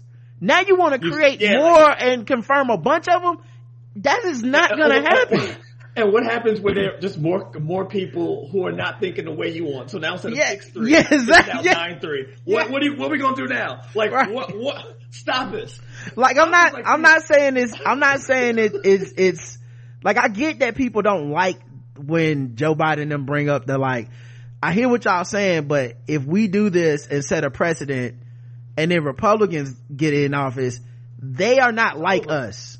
Like they won't have a filter of like, you know what, guys, for the spirit of the law, we should just go ahead and let the people have it. No, they're gonna be like, get 27 Supreme Court races in there. Like they not, like it won't be a limit. And so I think our side doesn't like that we have to work at some point. Yes. And that it's not gonna be it's not gonna be fancy, it's not gonna be flashy, it's not gonna look good on Twitter. It's gonna be work. It's just gonna be fucking work. You're gonna have to slogan on the t-shirt. You're gonna have to go into your community and change some minds. Right. You're gonna have to compromise with some people that you hate. You're gonna have to build coalitions with people that you don't see eye to eye with. You're gonna have to do something that doesn't necessarily make you look great. Right. But it'll get you the win. that's the thing that I see not being talked about enough. I just see a lot of like, well, what if we do this? And I'm like, well, nigga, it's a whole process. It's just, you can't just do that. I'm just like, listen, ain't nothing else working. I just want to run up on the Capitol one time. I mean, we'll figure it out later. Yeah, exactly. Yeah. Why can't we? By the way, they still arresting them people from the Capitol. They still arresting them, by the way. Just letting y'all know. I mean, I'm just saying I'm not gonna be there, but I'm just saying, let's just. Cause like, the one thing we do definitively know when it comes to the numbers, we actually do have more Democratic voters than Republican voters. We actually do, y'all. That's a number. We actually put a number on that. A Republican president hasn't won the popular vote since maybe Reagan. So like, we do know we have the numbers. So that's a hard fact. So then the question becomes, why the fuck the numbers don't be numbering? And what can we do about that? And that's just hard work, man. That's more than just you gotta outwork them. It's the thing where everybody was like, Stacey Abrams is a genius, she figured out Georgia. And then when you talk to Stacey Abrams, what she say? We had to outvote them. She didn't have like this, like it's a master plan of like knowing where to vote, but she was straight up on some like, yeah, at the end of the day, what we did was we just went and got every fucking body that could vote and said, let's go vote. So I think that's what we should be thinking about, rather than can we get the rights back immediately, because we know that that's not gonna happen, because we had it on our side for 40 years and we fucked it off. All right, listen, we gotta wrap this up. All right, this has been fun. We always get to talking with Mike. Mike, tell everybody where to go to check out Comedy Outliers and to get the tickets one more time, please.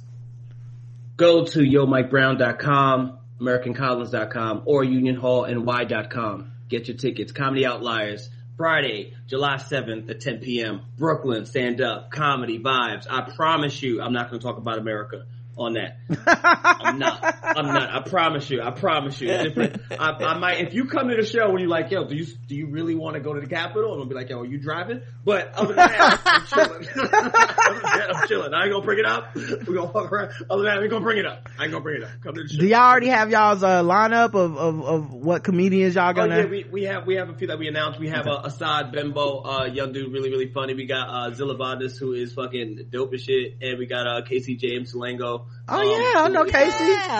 Yeah, so yeah, you heard what it was. I have to do like, oh yeah, let's go. That's the vibe. So I love to see it, man. And tell us about Decepticomics. Decepticomics show that is going to be on July 31st. That's going to be in Brooklyn. You can get the tickets there at YoMikeBrown.com. The tickets for that are going up next week. So just stay tuned. Follow me at YoMikeBrown on everything, because I will be posting it and coming back, quote unquote, outside and feeding the monster of Instagram, but I'm not feeding it like these other comics. I'm just talking my shit. Okay. I'm giving you the vibes. I'm just you're not doing the crowd work videos. You're not doing the no. Okay. No. I mean, unless it's a good video, right? Unless it works. Okay. I say plant some people in the crowd. Plant some fake people in the crowd and just did that crowd work video. Yeah, I'm gonna do some other shit. I'm gonna put myself in the crowd. Watch. I'm gonna be different maze. That would be great. Honest to God, that would. Yeah, you see it. Yeah, that would be hilarious as fuck. As if you planted yourself in the crowd and made it seem like you was doing your own crowd work. That would be fucking. That's some meta shit. That's some can't stop, won't stop level comedy right there. I'm thinking, yo, listen, I'm back outside, man. Y'all. All right, y'all didn't do nothing with the game, man. I'm here. Thank you. Thank you for being here, man. This was fun. Behind the scenes, Mike worked with us because last week we got COVID, so we was gonna have him on last week, but we had to move it, and he was so flexible. Thank you, baby. To work with. Stopped up, but thank you, brother, and good luck to Comedy Outliers. We'll be listening. Everybody else, we'll be back later on in the week. I know we have Simeon Goodson, we have Jael Covan coming up this week. We may take tomorrow off. It just depends on how it goes. Until then, I love you. I love you too. Mwah.